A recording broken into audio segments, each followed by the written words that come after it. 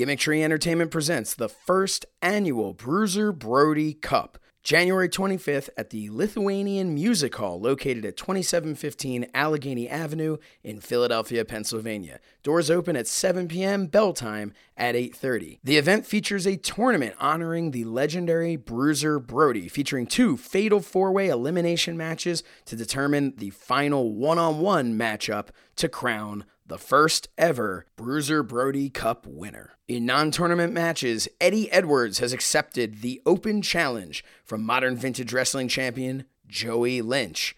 Other stars that have been confirmed: King Kong Bundy, NWA Women's Champion Jazz, ECW legend The Sandman, and the Impact Wrestling Hall of Famer himself, the Monster Abyss.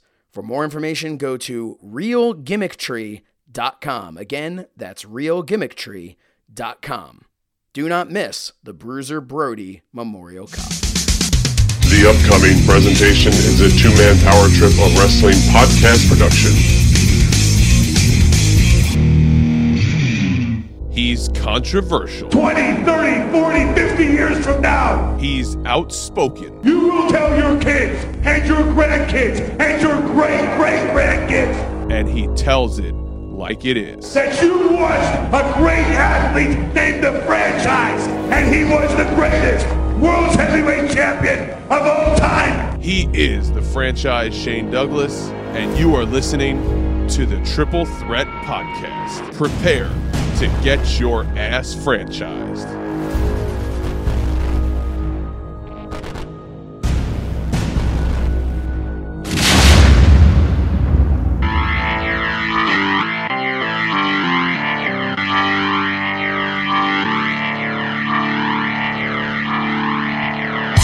In the tradition of Jack Briscoe, of Dory Funk Jr., of Terry Funk, the man who'll never die, from the Harley Races to the Barry Windham to the Ric Flairs, and they can all kiss my ass because the franchise, Shane Douglas, is the man who ignites the new flame of the sport of professional wrestling.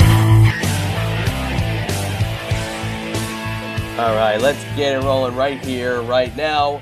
Welcome in to the Triple Threat Podcast, episode number 74 of this Triple Threat Podcast. If you didn't know by now, my name is Chad, and as always on the two-man power trip, I'm joined by my tag team partner, the one and only JP John Paz. And on this show, we are welcoming him in for a hell of an episode up here. He's raring to go. He is the one and only franchise Shane Douglas. Shane, I hope you feel better than I sound. Well, I'm just trying to make sure that I can progress through this whole episode. Well, we'll be here to lead you, partner. It's like, it won't be the blind leading the blind. It'll be the fuzzy-eyed versus, maybe the murky waters. But we'll get you through, and we'll get you on your way. We got a big weekend coming up this weekend in Philadelphia. We will all be together. We will all be kind of doing Kumbaya at the ECW Arena. We've talked about these icon shows a lot, and we'll get to that. And obviously, we came off of WrestleCade 2 weeks ago. But one thing before we get rolling into it, we got to bring this up just because it's been hilarious. And John's received messages from friends of ours that had to ask. There is this beautiful ECW reunion photo that's circulating the rounds of the interwebs from WrestleCade. Now, do you remember a group photo being taken during the ECW panel? I don't.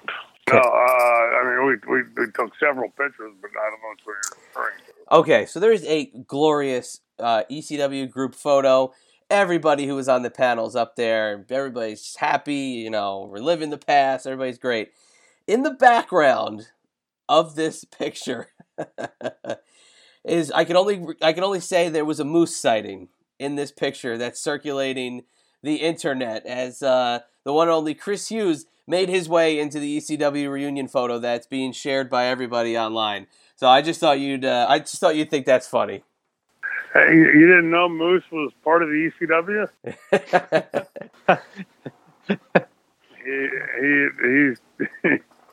you had your Mikey Whipwreck, you had your Chris Teddies, and your Danny Dorings and Roadkills, and your Franchises and Tazes, and your general class mooses. Is he a Canadian moose? Maybe he's a special attraction. Yeah, perhaps. I said possibly illegitimate son of Hack Myers or the Blue Meanie. Could be. Yeah, could be. But nonetheless, just kind of funny because you see all these guys sharing this photo and everybody's asking, who's the big guy in the back and who's this guy and, what's he doing there? So he always manages to have the most creative collection of photos that you could possibly find. So just funny nonetheless. Yeah, doesn't shock me. But this weekend we will be in Philadelphia. It's going to be another fun time. We'll be there with Bob Backlund and King Kong Bundy. You will be there with a multitude of the ECW. Yeah, a multitude of your ECW pals. Justin Credible, Mikey Whipwreck, Jerry Lynn, the Sandman. You guys will be doing your thing. An ECW Champions reunion inside the ECW arena. So we'll have a nice report on that for next week's show. But, we're getting down to the end of the year here, Shane. And this is where I guess it's like the closure of a lot of the big convention circuits, and this is pretty much the final farewell to the year 2018 on the convention scene. Good fucking riddance on the 2018, huh? I mean, it's as far as the conventions go, been a great time. I mean, I always enjoy meeting the fans and always enjoy seeing my brothers and sisters. But as far as 2018 goes, general year, I'm ready for 2019. Absolutely. Yeah, bring it on. We can definitely see a little sunshine on the other side of that calendar, but a little bit of sadness on this part of the week. I know, there's been a lot of stuff going on this week, but in the world of wrestling, we had two passings. Earlier in the week, we had the Dynamite Kid passing away at the age of 60. Obviously, everybody knows the story of the Dynamite Kid, and he has not had a very good last couple of years. He's been in a wheelchair. He's had a multitude of health problems, and has succumbed to whatever those health problems were.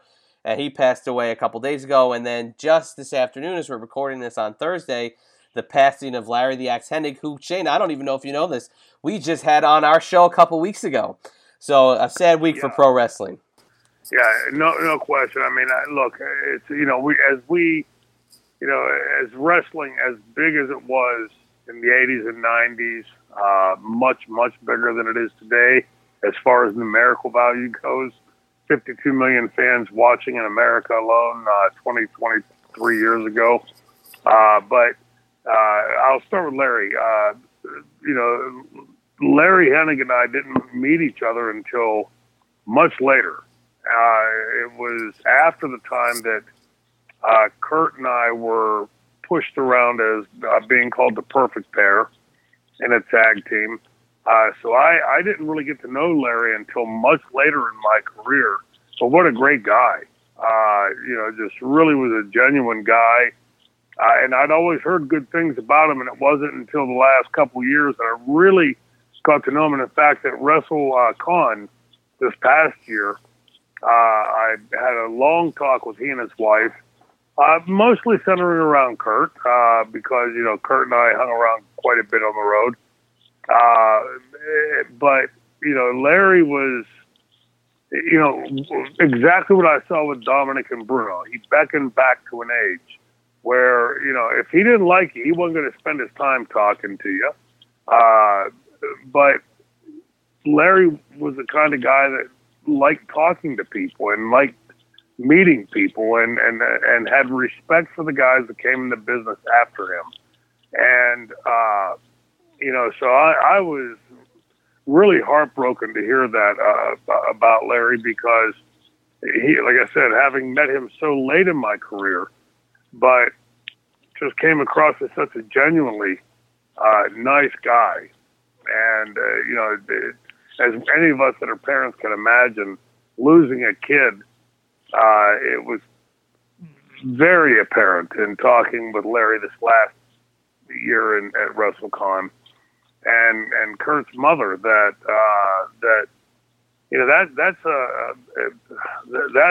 a horrific thing that no parent can really ever get past.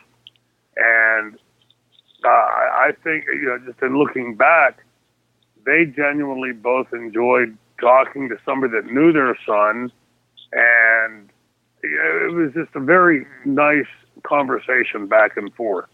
And, I was really, really saddened to hear when I got the text earlier today that Larry had passed away. As for Dynamite, I didn't know Tom very well. He was, by the time I had started coming up in the business, the Bulldogs had pretty much had the run, and Tom was gone, and Davey was getting like sort of the singles run. So I never really knew Tom very well, and just suffice it to say that in my book, 60 is, by today's standards, awfully young to die. And so my deepest sympathies to both Tom and Larry's families that they're having to face at this time. I will say, like in the Axis case, he lived a good life. I mean, he lived a full life. And, when I spoke to him at WrestleCon, he was, talking about, he was a real estate agent and was still selling, out and working. And, it just really beckoned back to me all of what I appreciate about that generation, that they were hard workers to the very end. They loved the business. They loved where the business had taken, the trajectory that it had taken, albeit maybe not the nuts and bolts of that trajectory. So my deepest sympathies go out to both families, and suffice it to say, the business has lost two more incredible names to the pantheon of wrestling. Oh, absolutely. And I want to take a look at both of them with a couple extra questions. But I want to start first with Dynamite, if we can. I want to circle back to Larry Hennig, because then I want to ask John about what his feeling was on the interview. But I just want to focus in on Dynamite. And obviously, when it comes to the connection you would have maybe had to him was the match in 1986 where Mick Foley unceremoniously had his jaw closed due to some in-ring liberties perhaps towards a young kid that Mick Foley was at the time. And obviously, for you being so young in the business, that's going to leave an impression on you as how you should do business correctly and how you should protect your opponent. It's like almost like it was a lesson in itself for that whole day you were there, working as well as observing. But talk about, if you can, when you guys left that night and when Mick was, having to recover from this, I believe it was it a stiff clothesline that just absolutely took his head off. But if you can, kind of take us back to that. And that was obviously your first real up-close impression of Dynamite. Yeah, well, I mean, when you look at Tom, it was what, 5'9", 5'10", I'm guessing. I didn't know Tom very well. Mick 6'4", and out there to do what is expected of him, to take his bumps, to get the stars over. And you can, I'm sure, find it online today anywhere. When he clotheslines Mick, it's pretty obvious, and I've watched him, dozens of times over the years. It's pretty damn clear he's aiming to do exactly what he did. And again, I don't want to talk ill of somebody that's just passed, but in our business, we place ourselves in each other's hands. And, Mick, as a young kid, eager to please, as we all were at that point in our career, goes in and shoots himself, takes the Irish whip and is coming in to take the clothesline as any young kid would expect to take. And like I said, it's not my comment. You can watch the video for yourself and see. It was pretty evident that Tom was attempting to do exactly what happened. Hit Mick in the jaw, because otherwise, how does a 5'9", 5'10" guy hit a guy that's 6'4" in the jaw. It's possible accidents. Accidents happen in this business, and misalignments, that sort of thing. But in my educated guess and watching that video, knowing what I know of the business now as a veteran in the business, it's pretty evident as to what was going on there. More so after the fact, because after the fact, and Mick could probably give better light to this than I could, but as I recall, Mick was never thanked for the match and was never apologized to for the potato. And again, you don't want to talk bad about something that's just passed, but when you go back and look at that, and we all know Mick today, it just really was a level of unprofessionalism in my book that was unnecessary. Yeah, the WWE has actually even released that on one of the Mick Foley DVD compilations, so it is available if you want to check it out. If you haven't seen it, I mean, one of the first, I get actually no, it's probably was that. I think that might have been his first televised match. That was Mick. That was his first. Yeah, that was our first night. I wrestled. My first match that night was with Randy Savage. And I believe I also wrestled Paul Orndorff and Jake that night, and also might have been Butch Reed. I had 3 or 4 matches that night, and Mick had. I believe that was his first match going up and doing enhancement matches in WWE and WWF then. Yeah, it's unbelievable. And you have such great memories of that whole thing with, everybody kind of giving you, positive feedback and, and it's just kind of funny, the parallels, But do you recall what Dominic said to Mick about that experience at all? No. When Dominic would send us up there, it was sort of like he wanted us to learn. In hindsight, I'm taking a guess at this.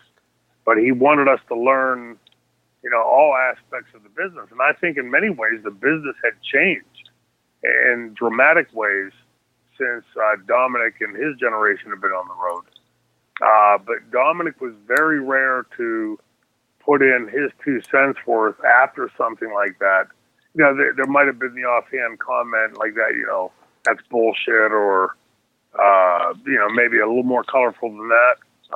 But Dominic would try to stay out of the fray, I think, in realizing that people like me and Mick, if we were going to have a future in the business at that time, we would have to feel our way through it. And, Dominic sort of stayed off to the side on that. And me personally, I rarely went to Dominic with stuff like that. Again, you had mentioned a second ago that, my experiences up there, especially at that time, were by and large, positive. Not that you didn't feel like a real piece of shit walking to the ring, as an enhancement guy, that sort of thing. But the feedback that I got from the guys that I worked with was always very positive. So, it was sort of a give and take in that respect, but I never went back to Dominic that I can recall and said, hey, this happened or that happened, and how should we handle that? It seemed to me like Dominic was like the father hen throwing us out into the farmyard and expecting us to find our way. And I'm guessing Mick was probably pretty much the same, because we were sort of 2 birds of a stone. And,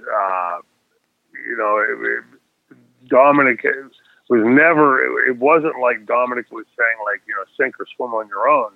But I think, we had sort of gathered from what Dominic had taught us and had been teaching us, that we needed to learn the business, the good and the bad side of the business. Definitely, you guys got both ends of the spectrum on that. But then kind of go back to Larry Hennig.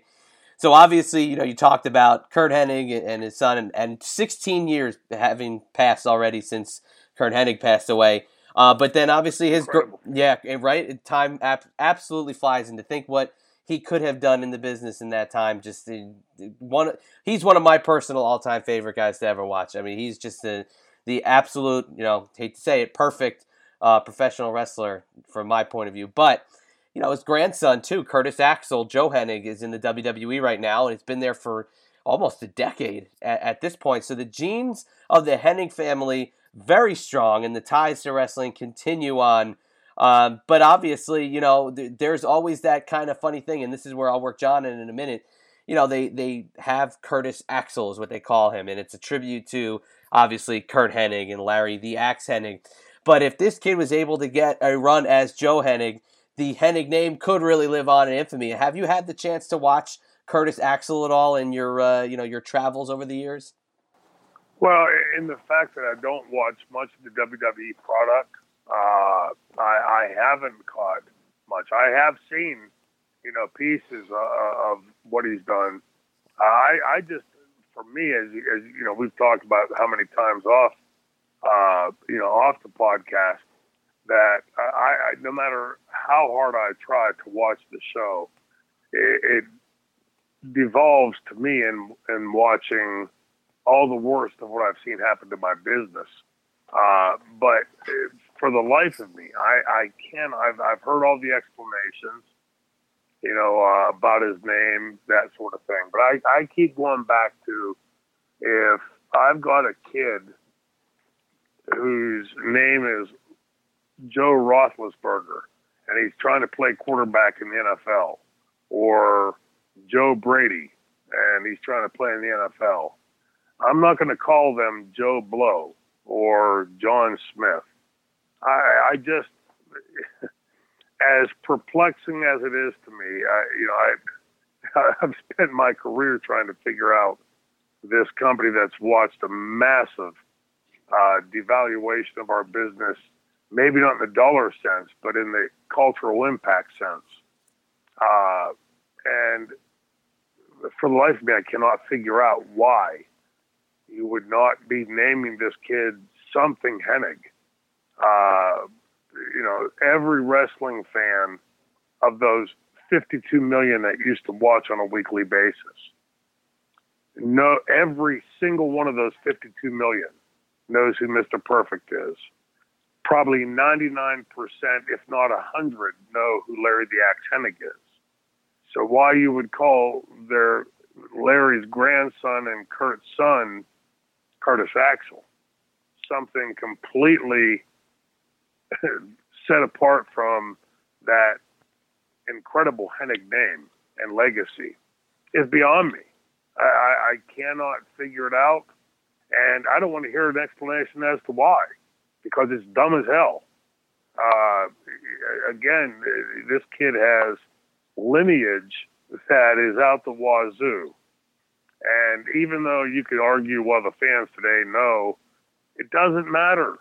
You don't call Batman's kid Joe or Tom or Barry. You name him Batman's kid. It just, to me, is just so representative of what the WWE has become.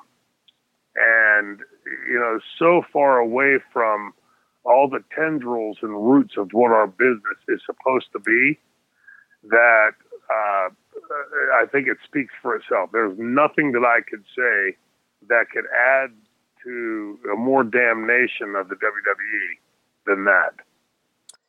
Well, it's better than his first name, which was Michael McGillicuddy.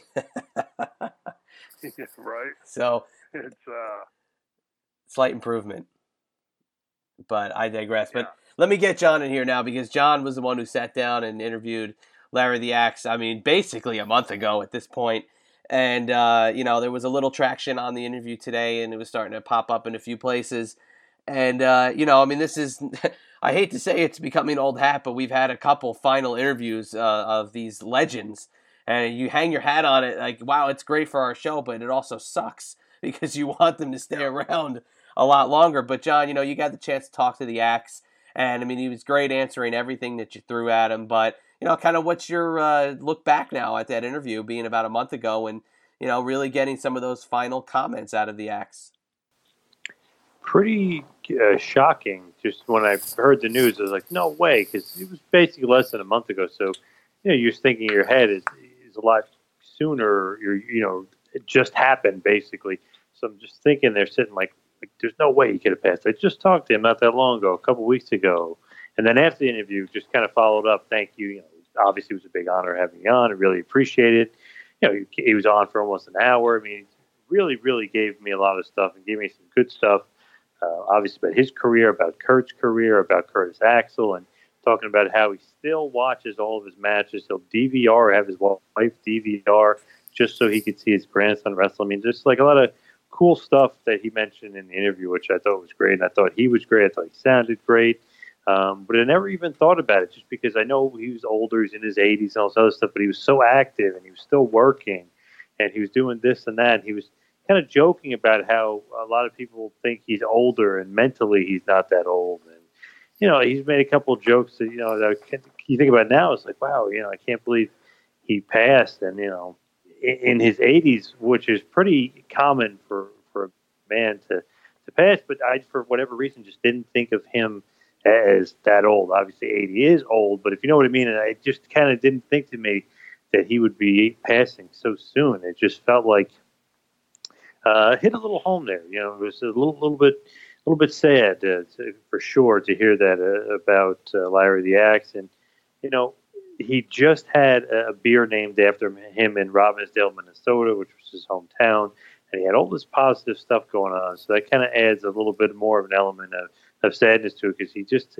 kind of was getting his name almost back out there, especially in his hometown. I thought that was really cool. And they just had the beer named after him. They just honored him with the Minnesota Wrestling Hall of Fame again. So, it was a lot of things were happening all at once, and for him, and a lot, he had a lot of things going on. I just was shocked to hear that he had passed. Yeah, I pretty well covers it. I mean, having spoken to him, I'm sure you gathered at what a genuine guy he was. He wasn't one to bullshit or, to sort of throw out there just some comment. In my experience in talking to the Axe, he was always measured. That when he said something, you could tell he had thought it through. I for one am going to miss him. I think our business took a huge step back today. We've gone in.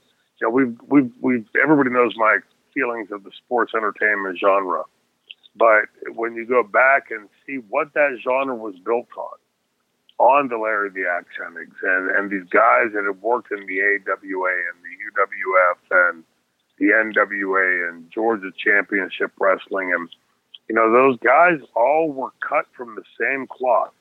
I don't mean to say that they were all saints and they were all sinners. You had your compendium of both. But when you met a guy like Larry and spoke to him and got to know him, you really quickly began to realize, hey, he's exactly in temperament like Bruno Sammartino or like Dominic or whoever. You saw the string running through all of them. And when you met the Jerks, you could say, well, he's like this person or that person. But that entire generation, regardless of where they worked, had this sort of stamp on them. You could beckon back. For anybody that knew and got to know Larry the Axe Hennig and knew the other guys from that generation, you would see a lot of comparisons that you would say, well, this is exactly like this person or that person. And the same for the guys that go on the opposite side. Where you'd say, well, he's just like this one or that one. But they were all cut from a general piece of cloth. And I think the business, and by and large, when you see where the industry has gone, and you look back to those guys, at least for a guy like me, where the industry has gone errant is that, in my estimation, we've lost all the experience and temperament of these guys that have gone before us that built the industry that we all made our living in. It's not like they were in it's not like some baseball players and we're football players and talking about their business. Those guys, the Larry the Axe Hennigs and the Brunos, these are the guys that built professional wrestling that became the business that drew 52 million people per week in this country alone. And so when fans hear me talk about sports entertainment and professional wrestling and understanding that there's a definite dichotomy to me, that there's a split in the road, this is this and that is that. This is professional wrestling and that ain't. It's sports entertainment. That's what I'm talking about. Go back and watch any of Larry the Axe Hennig's matches, and you will see a feel and a flavor that is very reminiscent of a Bruno Sammartino or anybody from that generation. And then compare that to whoever you like in today's business. This is not a repudiation of any kid in the business today. It's a repudiation of the business and the people that are running it. Because if a kid can do 25 backflips in a match and can't replicate the realism that Larry Hennig and guys of his, of his generation brought to the table, well, then you tell me, which would you rather prefer? Would you rather prefer the 26 backflips in every single match that you watch, or the realism that Larry Hennig brought and guys of his generation brought to the table? That's what's missing from our business today. One thing that was so cool to talk to him, because like you said, with Bruno and Dominic, from that golden era, from the era of the tough guy, he was one of the truly, truly tough guys. Obviously, he teamed with Harley Race. He worked for Vern for a long time. They would travel to all Japan. You know what I mean? It's just those tough guys, legit tough guys in the business that were losing so rapidly. And it's just he might have been one of the last few legitimate tough guys left. Yeah.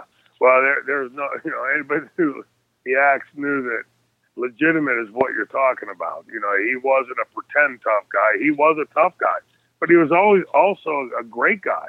He's a big softy and, loved the business and loved the fans and loved talking with the fans and loved building the industry. It wasn't like he was just going out looking for a fight to find a fight. But in my experience with Larry was that he was a guy that you didn't want to cross. There was a legitimacy there that when you watched him on camera having a worked match, it didn't matter what the outcome of the match was. You could tell in watching him, in the way he carried himself, in the way he portrayed his matches and his side of the matches, that there was a legitimacy there. He was a legitimate tough guy.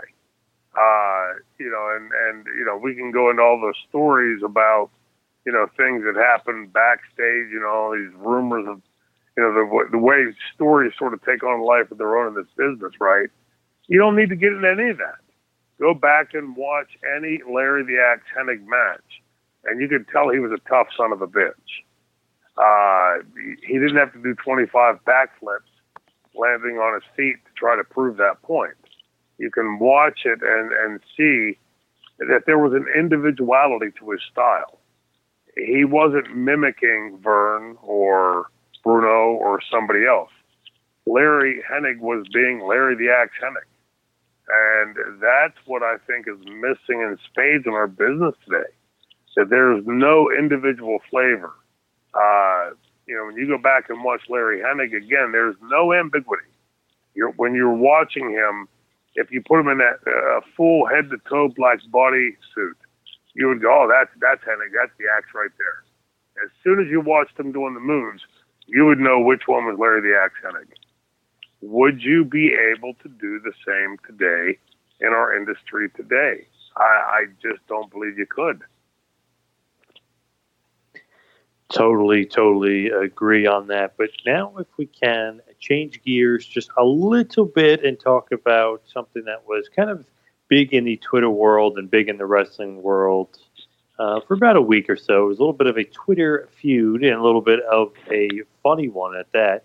Jim Cornette versus David Arquette. Obviously, if anybody follows Two-Man Power Trip, they know that we've had Jim Cornette about 3 or 4 times in the show. We're very friendly with him.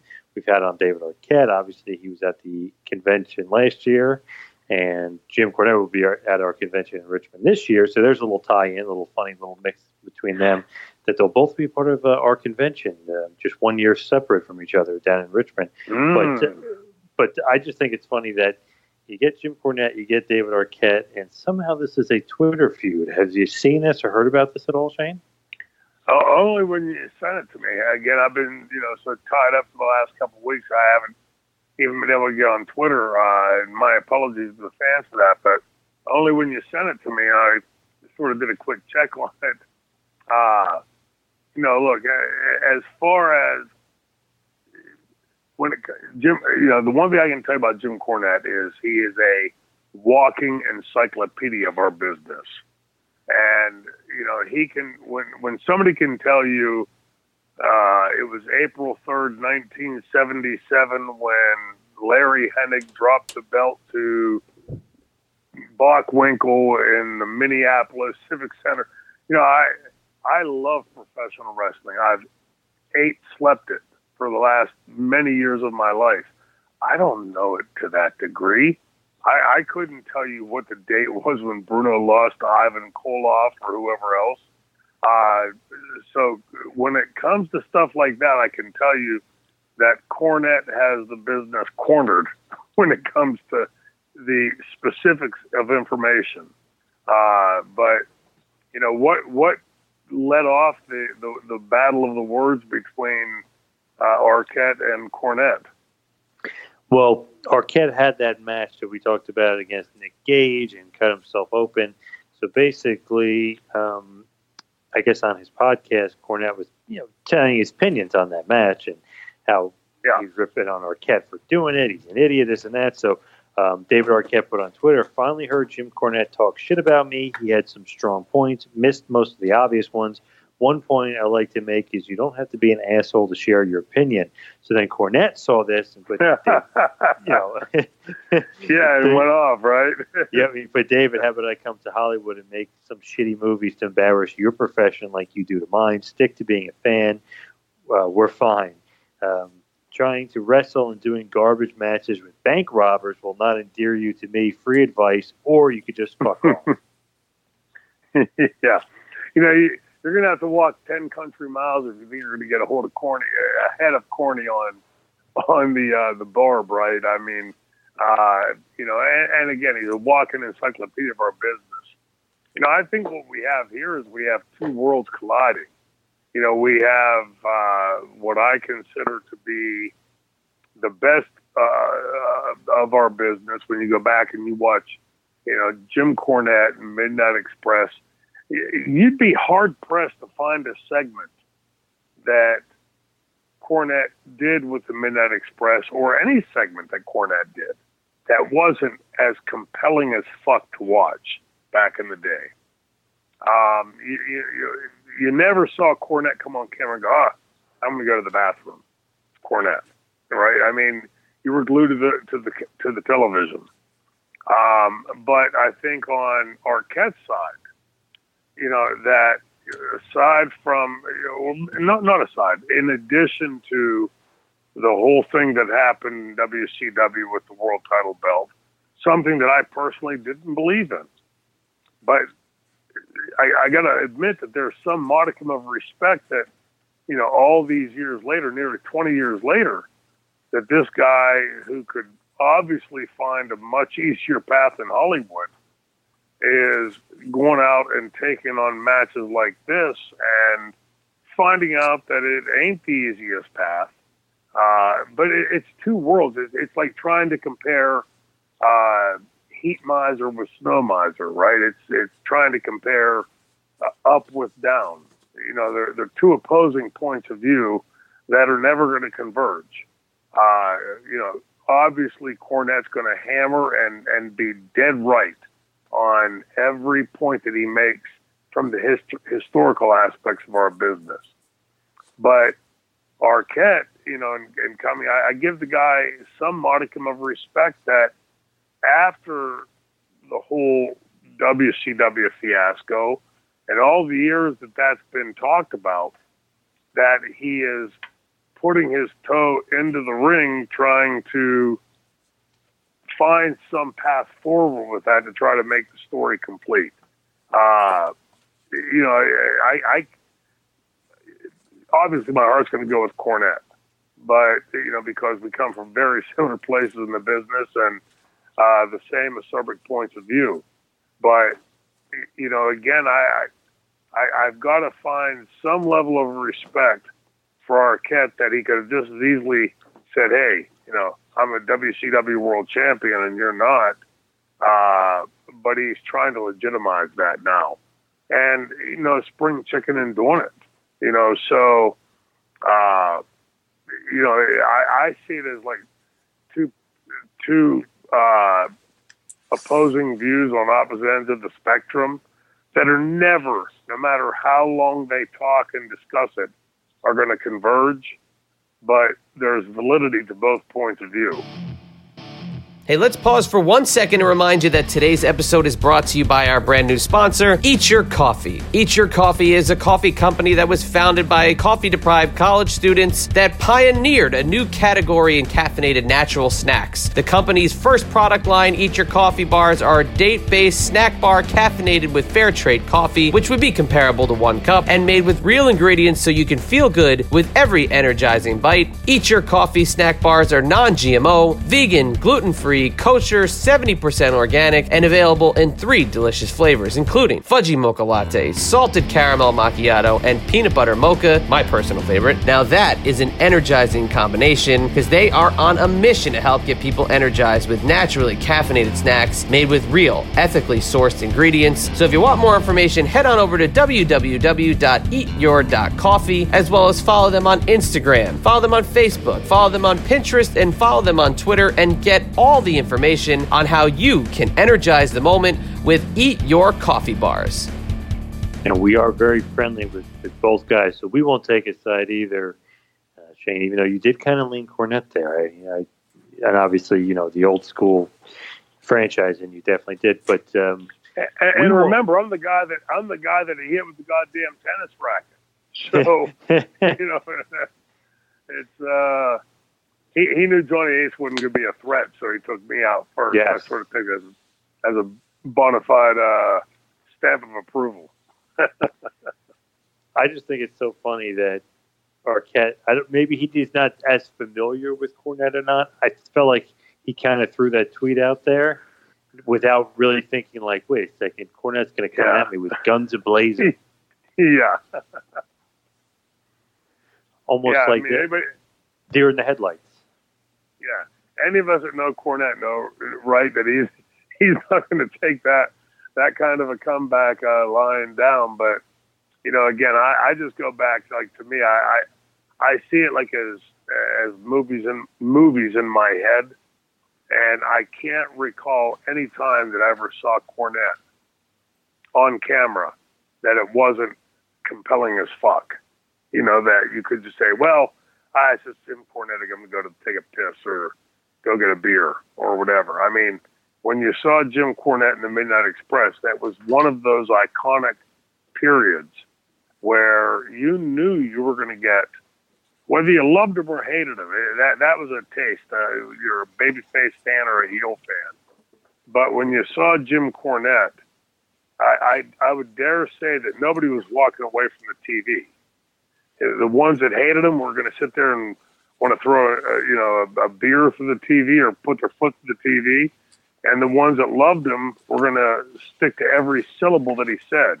The bottom line is both were watching, and I think that's a big thing that we're missing in the business today. Where there's some following this guy, some following that guy, but it's been some time that I've stopped and looked at the ratings, like the quarter-hour ratings, and broken it down to that degree. But I'd be willing to bet that there's Well, I know without even having to check it. When you go back and you, like I said, when you watch those Cornette, just using Jim Cornette as an example of that period, that everybody was compelled to watch. And, stepping out on the limb, I don't see that same kind of verve in the ratings today, where people are watching and saying, I can't miss segment 2 because that's going to be fill in the blank and it's going to be compelling. It's just, it's two different industries, sports entertainment and professional wrestling. As a professional wrestling fan, you couldn't get me to tune out. If it was on and I was in front of the TV, I was damn well watching. I don't see the same kind of connection in sports entertainment. I guess you didn't realize they've been breaking records lately. Did you notice that, or have you read anything about them breaking records recently on Raw? What are those records? It's actually not a good record. It was the lowest rated Raw ever in history of Raw. Well, see, that's surprising to me because in the last 2 years, I've read that same epitaph about 5 or 6 times. The lowest rated Raw ever, and then a month or 2 or 3 later, the lowest rated Raw ever. It doesn't surprise me or shock me. All I would say is if our friends at Fox Sports are watching or listening to right now, they may want to put out another statement because the 3 to 3.5 million that they've stated they expect to get on Friday night with SmackDown. All I'll say to that is, good luck. And they're saying that Fox wants it because they're losing the UFC. The UFC is going to be on ESPN. Now they're saying that they want SmackDown to be more MMA-like and more realistic and more wrestling-based. They want Rousey or Lesnar. They want some sort of MMA presence on the show. You think that A, they're going to do that and take away from Raw, and B, do you think that there's any possible way this sports entertainment company can resemble a pro wrestling company? Did you just watch the Royal Rumble or the Survivor? Which one was it I watched two weeks ago? Survivor Series. Survivor Series. Did you watch that? That to me was indicative of what their product is right now, and it was atrocious. If that's what Fox Sports just spent $1.2 billion on, I've got some oceanfront property here in New Brighton, Pennsylvania. I can sell them for a lot cheaper. It's just astounding to me that and this is like where you look and you try to assuage it. I respect Vince as a businessman. I think he's a jackass human being. But how in the hell he got Fox Sports to pony up that kind of money for that product is stunning to me. And yet he did, but much like a lot of people in the pantheon and the history of WWE and WWF, many were surprised at the tail end that things didn't turn out the way that they expected. And I'm going to take a wild stab in the dark here and say that Fox Sports is probably going to be a little bit surprised and a little bit chagrined at what they get as far as a payback on their $1.2 billion investment. I just don't see it. And that's not me taking a shot. That's me reading the tea leaves of having spent how long I have in the business. I just don't see how in this day and age you're going to have 3 to 3.5 million people tuning in on a Friday night to watch that product. I just don't see it. And, maybe I'll be wrong. Maybe everybody will be able to come back and say what an idiot Shane Douglas was that he thought that couldn't happen. But, considering that SmackDown hasn't drawn 3 million viewers on a consistent basis since 2003. And you guys know television probably better than I know it. 2003 is an eon ago when it comes to television ratings. So to look and say that Fox is somehow going to miraculously draw in, 3 to 3.5 million viewers on a Friday night, I don't see it. I just I can't ponder it and can't figure it. And I'm sure that Fox has a lot of people spending a lot of money, doing a lot of studies trying to figure this out. And I'm sure it wasn't just some number they pour out of thin air, but for the guys' sake that are there, I hope that I'm wrong. I hope that they do, because like the old saying is, a rising tide rises all ships. I hope that I'm wrong. I hope that they can garner that 3 to 3.5 million viewers. I just don't see it. I just can't see it and can't fathom it, especially after I watched that pay-per-view 2 weeks ago, because it was atrociously bad. Did you make it until the main event, or did you miss Lesnar versus Daniel Bryan? No, I didn't make it that far, and I'll tell you why. Because the people that were paying me to watch it left before that. But we were about 3 or 4 matches away from the match. So the people that were paying me to watch the pay-per-view with them, they didn't stick around to watch, that match. And I think that is about as telling a comment as you can give about the product. Atrocious. It was horrific.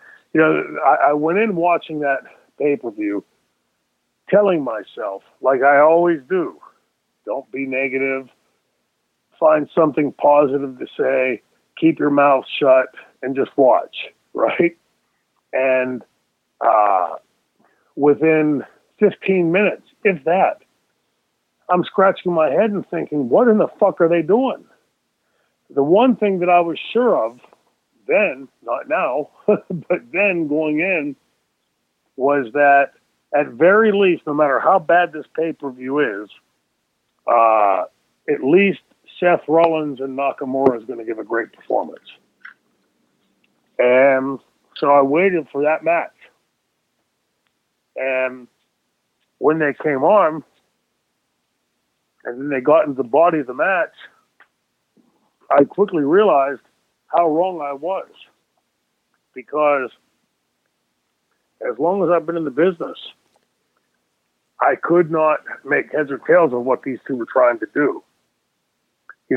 Keep in mind, in its basic form, a wrestling match is supposed to be, let's say, between JP and Chad. A wrestling match is supposed to be JP is trying to pin Chad, or Chad's trying to pin JP. That's what it boils down to.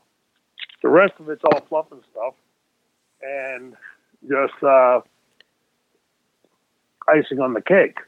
But in its most basic form and function, you are both trying to pin each other. It's a competition. Now, with that in mind, go back and watch what I thought was going to be the penultimate match on that pay-per-view, and watch Nakamura and watch Seth Rollins.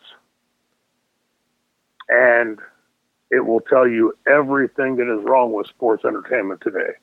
Because these are two phenomenal athletes, two guys that, up until that match, I thought had a pretty clear understanding of our industry.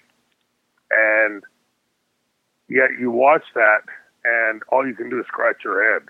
As somebody that's been in the business as long as I've been in it, all you can do is scratch your head and think, what the fucking fuck is going on here? I would dare say that Larry the Axe Hennig and Tom Billington both would say the same thing I'm saying right now. We've just gotten the business so far away from what it's supposed to be. There's no part of this equation that, if they were here, that Larry or Tom, or that I'm trying to invoke today, that, hey, we were so much better in our day. But the one thing that was omnipresent in any match that you watched before a certain period known as sports entertainment was that participant A was trying to pin participant B, or B versus A. It's supposed to be a competition, not a dance. It's not supposed to be, let's go out there and show off our athleticism and how many moves we can do in 5 minutes. It's supposed to be looking like an athletic contest as opponent 1 is trying to pin opponent 2, or opponent 2 is trying to pin opponent 1. Not, let's just go out here and beat each other up for a while, and then while you're laying way over there in the corner, I'm going to walk over here and get on my knees and put my arms on the ropes and look at the camera. Aren't you supposed to be going for a pinfall attempt? Again, it's nothing that I could say would make a delineation between sports entertainment and professional wrestling stronger than what you're seeing in the performances today. It speaks for itself, and it's abysmal. It is that time again. AFA, Ask Franchise Anything. And Christopher, via email, sent this one in. This is an interesting one. Shane, during the Attitude Era, were you ever thought of to be brought back, and were you ever contacted by the WWF? There was a rumor at the time that Jake the Snake Roberts or yourself was going to play the higher power, which ended up being Vince McMahon. Any truth to these rumors? You broke up the hired what? The higher power. Oh, that was never anything that was offered to me. But yeah, I was offered a role when I left ECW. I was offered a role in WWE at the time. But the money that they offered was a joke. It was laughable. And at that time, having left ECW and owed the massive amount of money that I was owed, I wasn't really in a position to decide, well, I'll go with this one as opposed to that one. You know, because keep in mind, right now everything's 2020, right? We can all look back and say, well, WCW failed and WWF didn't. But at that time, you know, we were just coming off of a fairly strong, 83 or 93 week run where WCW had beaten WWE in the ratings. And so it was sort of a fluidity to it. You know, it could be this one, it could be that one. And when I was offered the money that was exponential to what I was offered in WWE, that pretty much made up my mind. But what I need the fans listening to understand is this.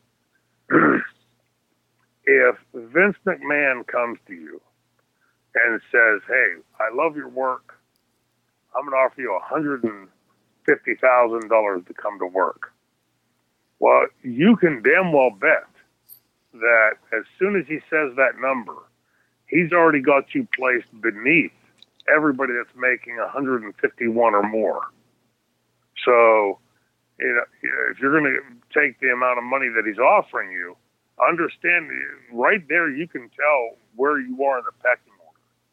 So if you're going up against a talent, whether you're better than that talent or not, that's making 175,000, you're doing the job.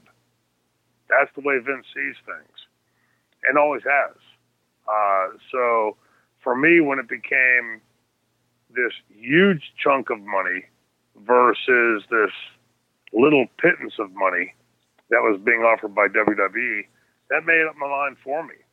You know, let's face it, the franchise character fit much better into the then WWF Attitude Era than it did the WCW, Millionaires Club or whatever.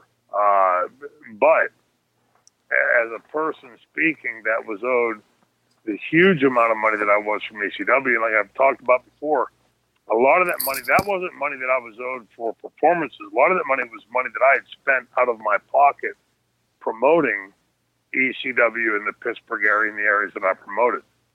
So it wasn't just a question of me, you know, taking off from the same launch pad. In this case, I was taking off from the ECW launch pad that had me, 6 floors below everybody else because I had spent a lot of that money out of my pocket. So, I will always be eternally thankful for ECW and the opportunities that it afforded me. But I will also speak my mind clearly and rightfully about what happened there at the end as to why I left. I would have never left ECW. ECW was my home.